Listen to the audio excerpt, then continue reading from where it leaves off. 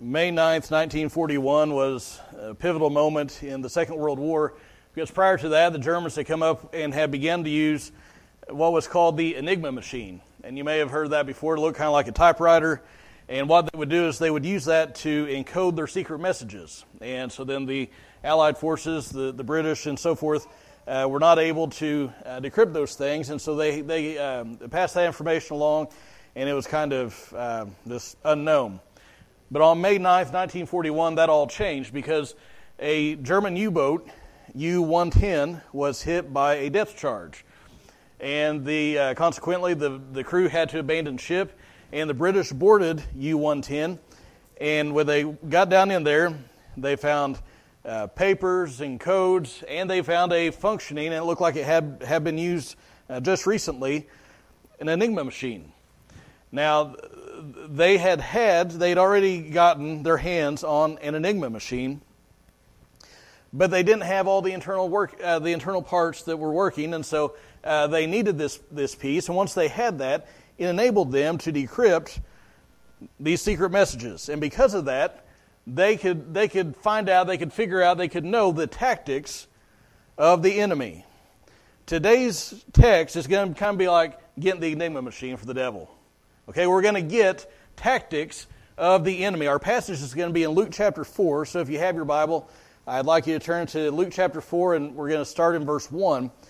And you remember Paul said in Ephesians chapter 6 that our struggle is not against flesh and blood. It's not against people, but against principalities and powers and so on and so forth. And he says that we need to be careful, we need to beware of the wiles of the devil. And so the devil does have schemes, he has stratagems, he has tactics that we need to be aware of. And our text today is going to give us some light about what some of those tactics are. Now, just to kind of orient you again to where we are, we're going through the Gospel of Luke. We started in Luke 1:1, and we've made it to Luke chapter 4. And you remember, I mentioned this a few weeks back, but we are recording our services digitally with the audio and video now. So if you miss a week or something like that, you can go back and get caught up. But last week, what we looked at was the baptism of Jesus. And you remember that Luke didn't focus on the baptism itself. He focused rather, it was just kind of a larger part, or it was a part of a larger picture, which was when Jesus was anointed as Messiah by the Holy Spirit. And you remember all three persons of the Trinity were there. They were present. They were interacting. The Son was in the water. The Spirit came down as a dove. The Father spoke from heaven. All three members of the Trinity were present in this act. And so right after this, Jesus comes up out of the water and immediately goes out into the wilderness and is tempted by the devil. And so that's what we're going to look at today in Luke chapter 4. If you have your Bible and you have it open to Luke chapter 4, I'd ask you to stand with me in honor of God's Word if you're able. We'll pick up in verse 1 and read down to verse 13.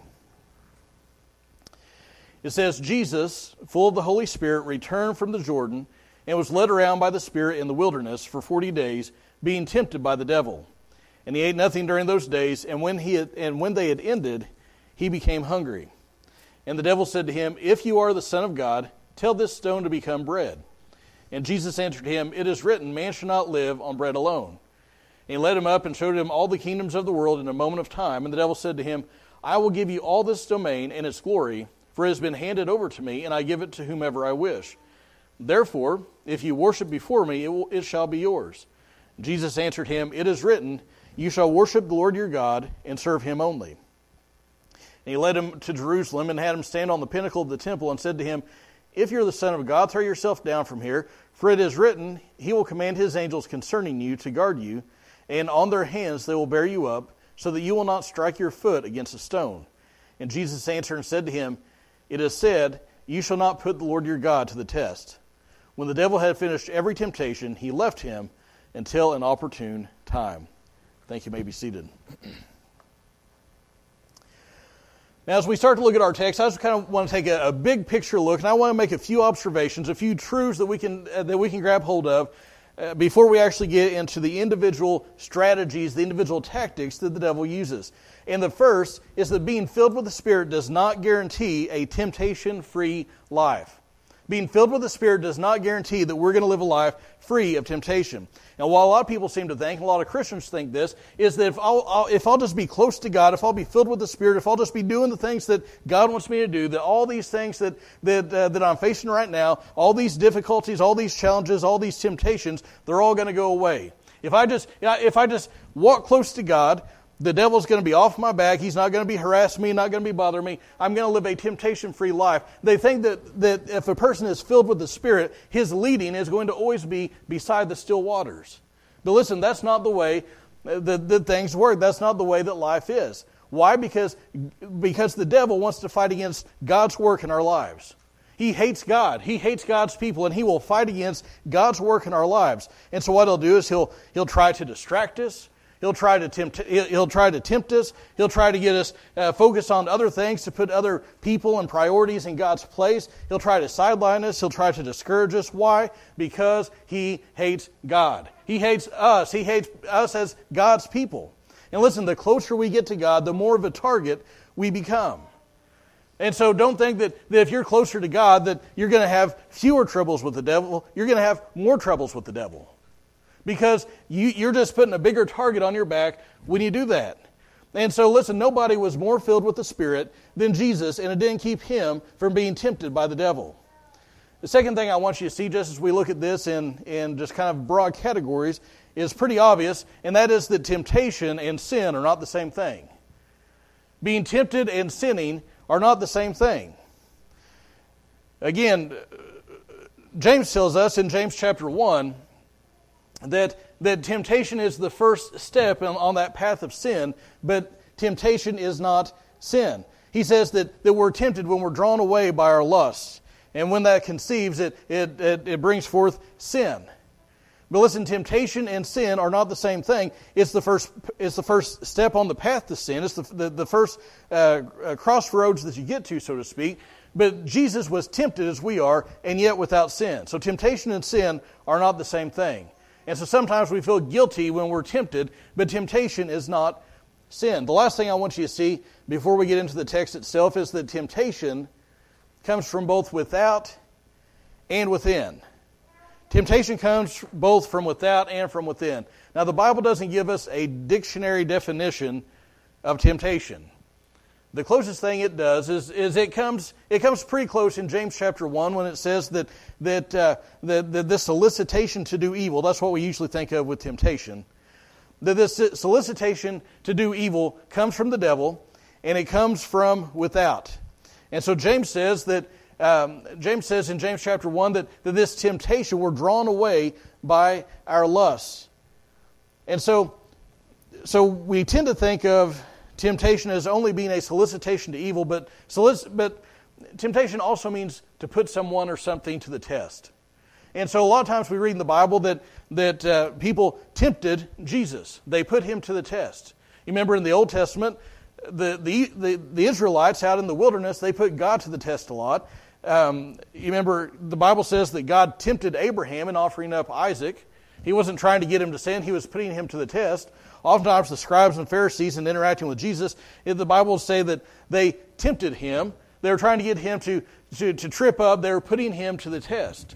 So how all this kind of fits together is we all have pressures that come from without. We all have these temptations. We all have this putting to the test from without. We all have these promises of gratification and allurement that come from without. Our problem is we have a fallen nature that leaps at the idea. And we've all experienced that, haven't we? I mean, there'll just be the tiniest little thing, and it'll just inflame this desire to do whatever it is. And so the problem is we have all these pressures that come from without, and we have an enemy in the gates, so to speak, that just wants to lower the drawbridge for the enemy. And that's a picture that John MacArthur uses in one of his books. We have an enemy inside the gates. And so we have this fallen human nature that leaps at the idea, and sometimes it comes up with an idea, a way to sin. And so what happens is Jesus' temptation was slightly different from ours in the sense that he still had those promises of gratification, those pressures that came from without, but he didn't have a fallen nature like we do. And so all these appeals that Satan was trying to make to these different aspects of his nature, they were falling on deaf ears, so to speak, because he had a nature that was pure and innocent and holy. See, our nature leaps at the idea to sin, leaps at an opportunity to sin, but his nature was repelled by the idea of sin. And so his temptation, unlike ours, his was only from without. Ours is both from without and from within, because we have that fallen nature. But anyway, I said that we're going to look at the tactics of the devil.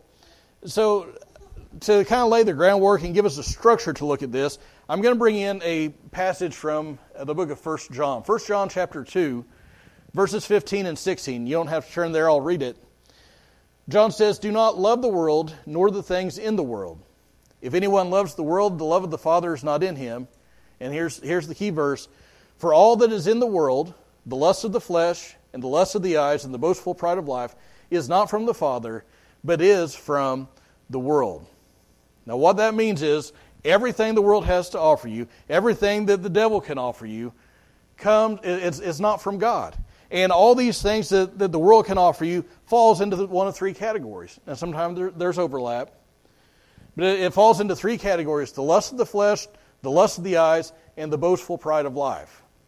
So with that in mind, using that as a framework, let's look again at the text in Luke chapter 4 and the temptation of Christ. The first area of temptation that we see is the lust of the flesh. The lust of the flesh. Now, what is lust? Well, we tend to think of it as in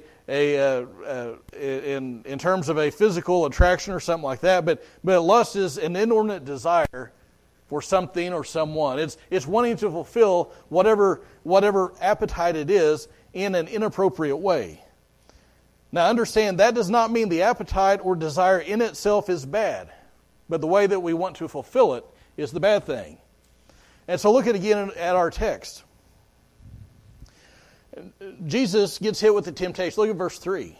The devil said to him, "If you're the Son of God, tell this stone to become bread." Now, I just want to hopefully clear something up. When it says, "if you're the Son of God," he's not scratching his head trying to figure it out. He didn't have any wonderings. He wasn't saying, I think it may be you, but it may be this guy over here.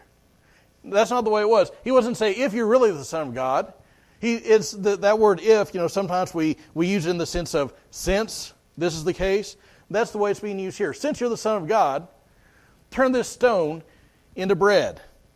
So the temptation here is the lust of the flesh, fulfilling an appetite, maybe a legitimate appetite, in an illegitimate way.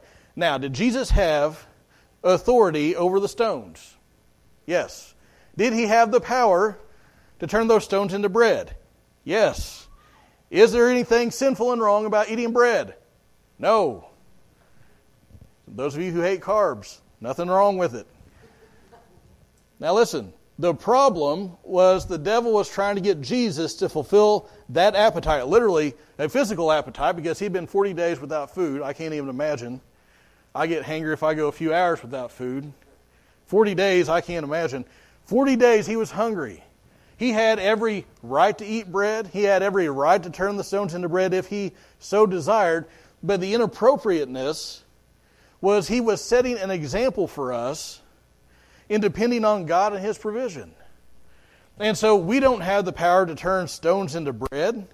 And so there was an inappropriateness because he would be doing something that we are incapable of doing in that sense. But a bigger reason it was inappropriate is because he was trying to get Jesus to take care of things apart from God.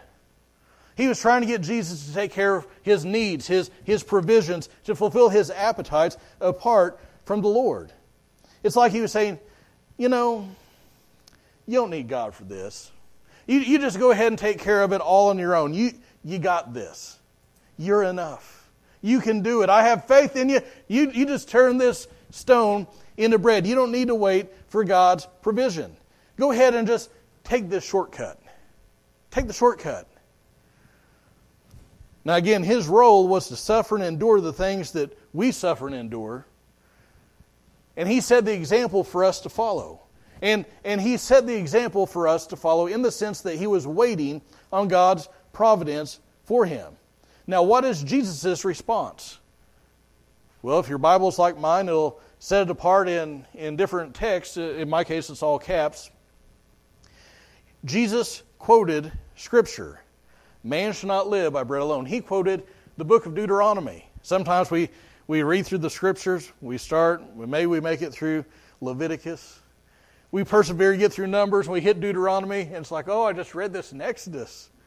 It's the telling of the same stuff over again. Deuteronomy, law, the second telling of the law. And so sometimes we read it and we say, this doesn't have anything to do with today. And Jesus shows us it does.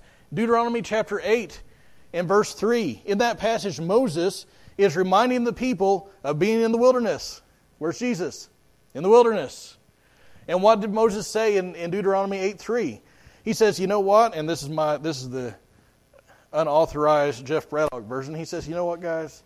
You're in the wilderness, and you all were grumbling and complaining. You know what God did for you? He provided bread for you in the wilderness. He provided food for you. He took care of you. He provided for your needs. And what he's saying is, when he says that man should not live by bread alone, he gave you literally bread from heaven, manna.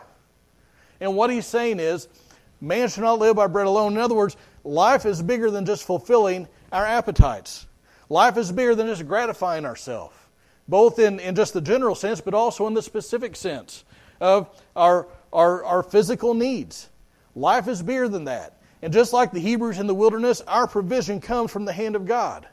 And the manna was there not because the Israelites made it be there, but because God willed it to be so. And so we see that we are sustained not by bread apart from God, but by bread because of God. Okay, so the devil's trying to get Jesus to fulfill this desire, this appetite for food in this case, apart from God's provision. Lust of the flesh. The second area, the second category that the devil tempts us in is lust of the eyes. Lust of the eyes. Now those are those things that tempt us, that seek to draw us away through, you guessed it, the things that we see. Lust of the eyes, the things that we see, the things that we look at. Now there are a couple of very prominent examples of this. So you think, what is lust of the eyes? What is that? It's this desire for glory, for riches, for stuff. You might say it's covetousness. Somebody's house, somebody's car, somebody's ministry, somebody's job. We look at it and we want it for ourselves. We covet. It lusts of the eyes. So you think about stories in the Bible. We have in the book of Joshua, Achan. You remember Achan? Joshua had led the Israelites in defeating Jericho. God had said, don't take anything from that place. And so they marched around Jericho, the walls came tumbling down, Rahab and her family got out. And then they went up to Ai to fight against a much smaller town, and they got whooped. And the reason was because of a sin that Achan had committed. And here is his own accounting from Joshua chapter 7, verses 20 and 21. So Achan answered Joshua and said, truly, I have sinned against the Lord, the God of Israel, and this is what I did. Now I want you to listen and see if you hear lust of the eyes here. And this is what I did, verse 21. When I saw among the spoil a beautiful mantle from Shinar and 200 shekels of silver and a bar of gold, 50 shekels in weight, then I coveted them and took them, and behold, they are concealed in the earth inside my tent with the silver underneath it. So do you hear that progression? I saw, I coveted, I took. Same thing with David. Of course, we all know what happened with David and his sin with Bathsheba. Well, how did all that start? Remember, he took another man's wife and had the husband killed. Well, how did that all start? 2 Samuel chapter 11, verse 2. Now, when evening came, David arose from his bed and walked around on the roof of the king's house. And from the roof, he saw a woman bathing, and the woman was very beautiful in appearance. So what did he do? He saw, he took, he coveted, he coveted another man's wife, and he took. And had Uriah the Hittite, her husband, killed. So how did the devil tempt Jesus in this way? Look at verses 5 to 7. And he led him up, and look what it says, and showed him all the kingdoms of the world in a moment of time. And the devil said to him, I will give you all this domain and its glory. To hear that appeal to this vain glory, this desire for more stuff. For it has been handed over to me, and I give it to whomever I wish. Therefore, if you will worship before me, it shall be yours. So he showed him the kingdoms of the world and promised him those domains and all their glory. Lust of the eyes. There's that attempt there to stir up some covetousness within him. Now, listen, Jesus has always been going to inherit the kingdoms of the world. Jesus has always been slated to inherit the kingdoms of the world. Here's a couple of verses. Psalm chapter 2, verse 8. The Father, speaking to the Son, said, Ask of me, and I will surely give the nations as your inheritance, and the very ends of the earth as your possession. Isaiah 2:2. Now it will come about that in the last days the mountain of the house of the Lord will be established as the chief of the mountains, and it will be raised above the hills, and all the nations will stream to it.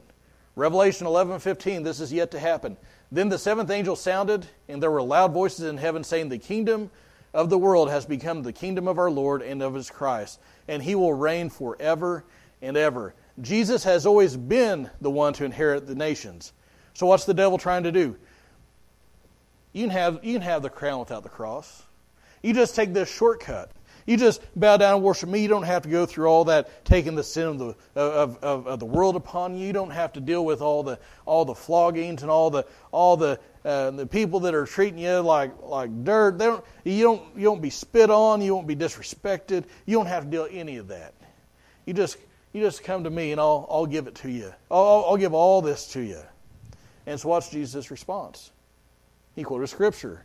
Again, Deuteronomy chapter 6 this time, verse 13. What does he say? He says, It is written, You shall worship the Lord your God and serve him only. Now in that passage of Scripture in Deuteronomy 6:13, again, Moses is talking to the people. They're going to be going into the promised land. He says, You're going to be going to a land flowing with milk and honey. It's a rich land. There are vineyards, there are cities, there are going to be houses and all these things. But there's also going to be a lot of idolatry. There's going to be a lot of sin, religiously speaking. A lot of people that worship false gods. And Moses said, Don't worship anyone, don't worship anything except the one true God. You shall worship and serve him only. And that's a principle that's laid out all through Scripture, isn't it? Have no other gods before me. Flee idolatry. So on and so forth. There's a lust of the flesh, a lust of the eyes, and the last area of temptation we see is the boastful pride of life. The boastful pride of life. The idea here is of pride or arrogance. And this idea of boastful, it has the idea of arrogant presumption. Arrogant presumption. So if you look at the last temptation that he hit him with, it's a bit different. Because he tries to get Jesus to leap from the pinnacle of the temple. Now, we don't know exactly where this would have been on the Temple Mount. Some people think maybe it's the southeastern corner, because that's the part that overlooks the Kidron Valley, which is very, very deep. And so that would have been like a 100-foot drop. And so understand what he's saying. He's saying, you just take a leap of faith. The angels will catch you. It says so in the Bible. You want to quote Scripture? Well, here's some Scripture for you. And he quotes some Psalms, Psalm 90 and Psalm 91. Here's the thing. He quotes them accurately. The issue is not in the accuracy of his quotation. The issue is the way he applies it. He says, you know what, Jesus, you're wanting to talk about Scripture so much. Well, here's some Scripture for you. You just cast yourself down. The angels will bear you up. They'll keep you from striking your foot on a rock. Listen, that is presumption. That's like standing on the train track and believing that God's going to make it stop before it hits you. Might it happen? Maybe. Most likely you're going to be flat as a pancake, right? Why? Because that is presumption. And to say to somebody, you just jump off this 100-foot cliff and expect the angels to catch you at the bottom, that's presumption. He's trying to get Jesus to murder himself. That is presuming on God. And so what is Jesus' response to the devil's quotation of Scripture? He quotes Scripture. Guess what book he quotes out of? Deuteronomy. Again, third time, Deuteronomy chapter 6, verse 16 this time. Verse 12, he says, "And Jesus answered, said to him, It is said, you shall not put the Lord your God to the test."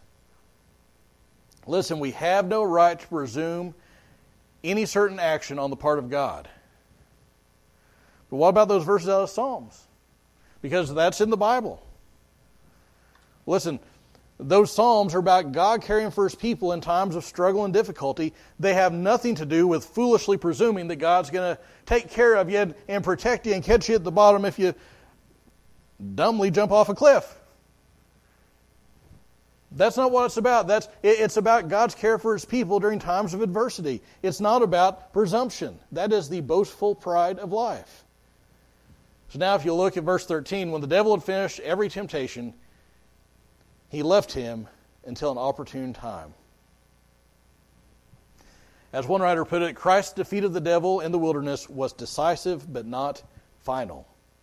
He goes away, but only for a time. So there's the temptations. We have the categories all this fits into.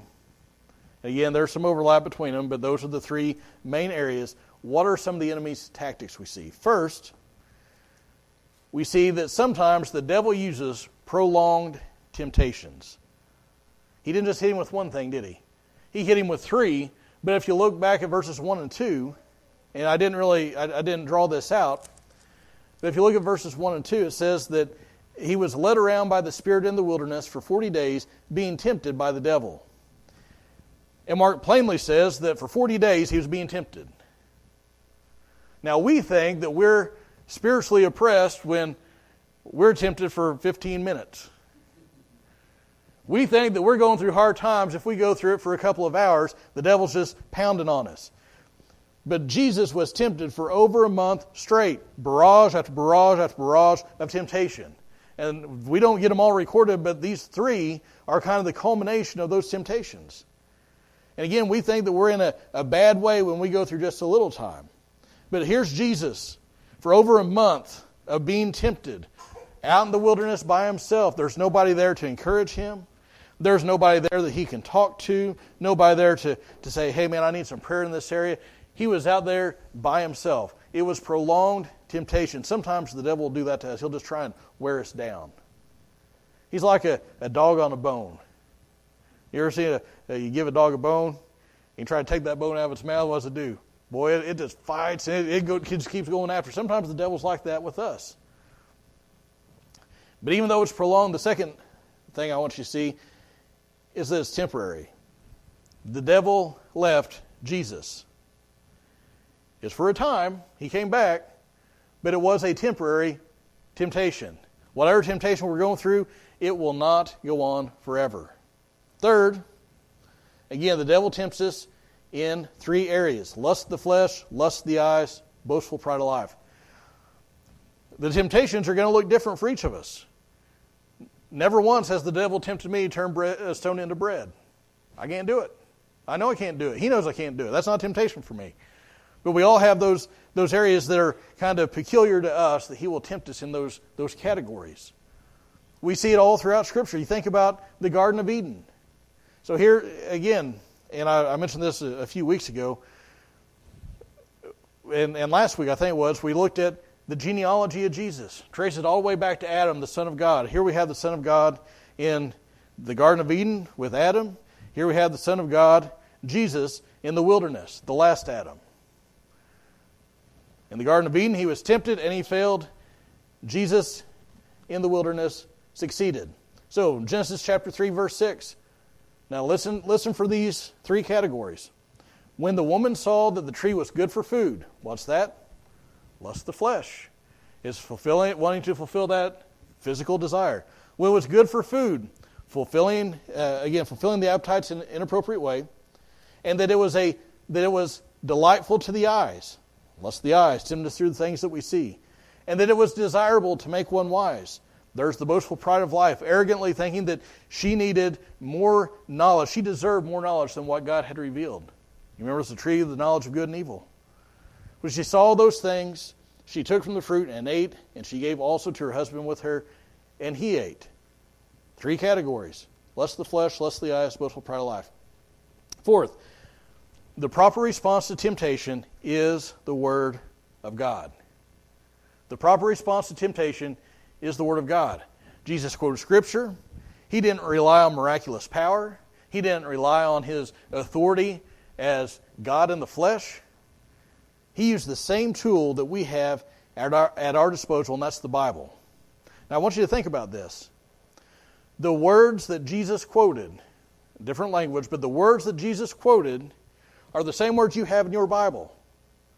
This is the first part of this, what we call the Old Testament. That was what Jesus had. This. And if that's good enough for Jesus, guess what? It'll be good enough for us. He had the same Bible at His disposal we have, and we have more. We have the New Testament too. We have all this extra stuff, all this additional revelation that wasn't present during that first century. He knew it. He knew how to apply it, and He used it. What did Paul say in Ephesians 6? He talks about the armor of God. Do you remember all that? All the stuff that he talks about, the helmet and the breastplate of righteousness, all those things, all those are defensive except for one thing. You remember what it is? The sword of the Spirit, which is what? The Word of God.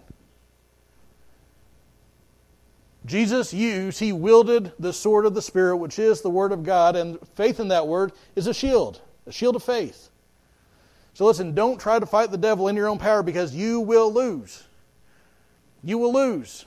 You have an enemy inside the gates that wants to do the sin. And sometimes just the idea of the sin will come into our minds. We don't even have that much of a desire, but our flesh says, oh yeah, let's do that. Right? I mean, oh yeah, say that. That's a zinger. Get them with that. We can't do it on our own. We need the Spirit's help. We need the empowering of the Spirit, and we need the Word of God. And I want to encourage you, because we're all tempted to sin. Every one of us. And listen, all of us do sin. You do it, and I do it. There's nobody in this place that's immune from it. The only person that hasn't sinned is Jesus. And the Bible says that there's forgiveness when we do sin. In 1 John, John says, I write these things that you might not sin. And if we do sin, we have an advocate with the Father, Jesus Christ the righteous. And just before that, he says that if we will confess our sins, that He is faithful and just to forgive us of our sins and cleanse us from all unrighteousness. Listen, there is forgiveness. You say, Pastor, you don't know what I've done. That's right. But God does. Jesus knew when He went to the cross, and He paid for that. And He offers salvation for that person who will turn from their sin, who will confess their sin, and ask for forgiveness. That's true of the Christian. And listen, if you are a non-believer, if you are not a follower of Christ, there's forgiveness for you too. Forgiveness is found, it's the ground is leveled at the foot of the cross. It's not one way for the preacher and another way for everybody else. It's not one way for this person, something else for somebody else. It's all leveled at the foot of the cross. The Bible says that if we will confess with our mouth Jesus is Lord and believe in our heart that God raised Him from the dead, we will be saved. We will be forgiven. And if you've never done that, do that today. Why don't you stand as musicians come? And as you stand, I ask you to bow your heads and close your eyes.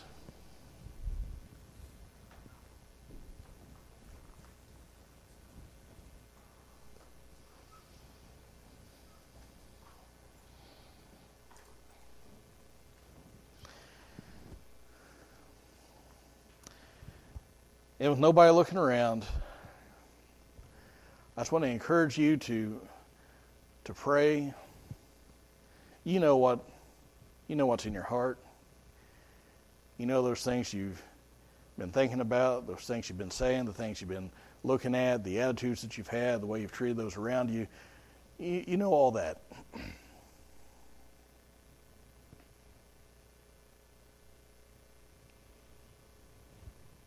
You might be here and you say, man, I have really messed things up. I have sinned in this area. I have failed. There is forgiveness. It's not through doing certain acts. It's not through giving a certain amount. It's not through all these extra things. Forgiveness is found only in Jesus because of what he did on the cross.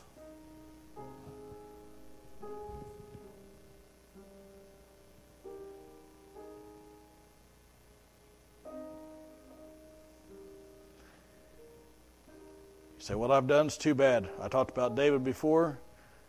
Even after all that, the Bible says he was a man after God's own heart. Not because of what he did, but because he recognized and repented of what he had done.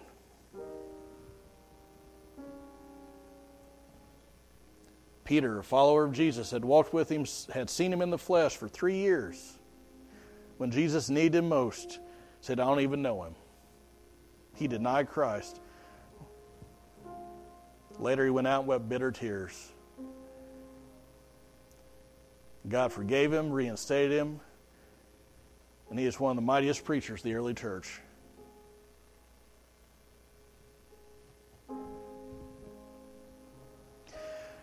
Our Heavenly Father, we thank you that we serve not only a risen Savior, but a sinless Savior. We serve a Savior who in all things was tempted as we are, and yet without sin. He knows what it's like to go through these pressures, through these trials, of being put to the test. And not just for a little while, but he endured it to the end, without faltering even once. God, we thank you for that. We thank you that we have the same spirit within us as believers as he had in the wilderness. We thank you that we have the same word today that he had 2,000 years ago. And that was sufficient then, it's just as sufficient now.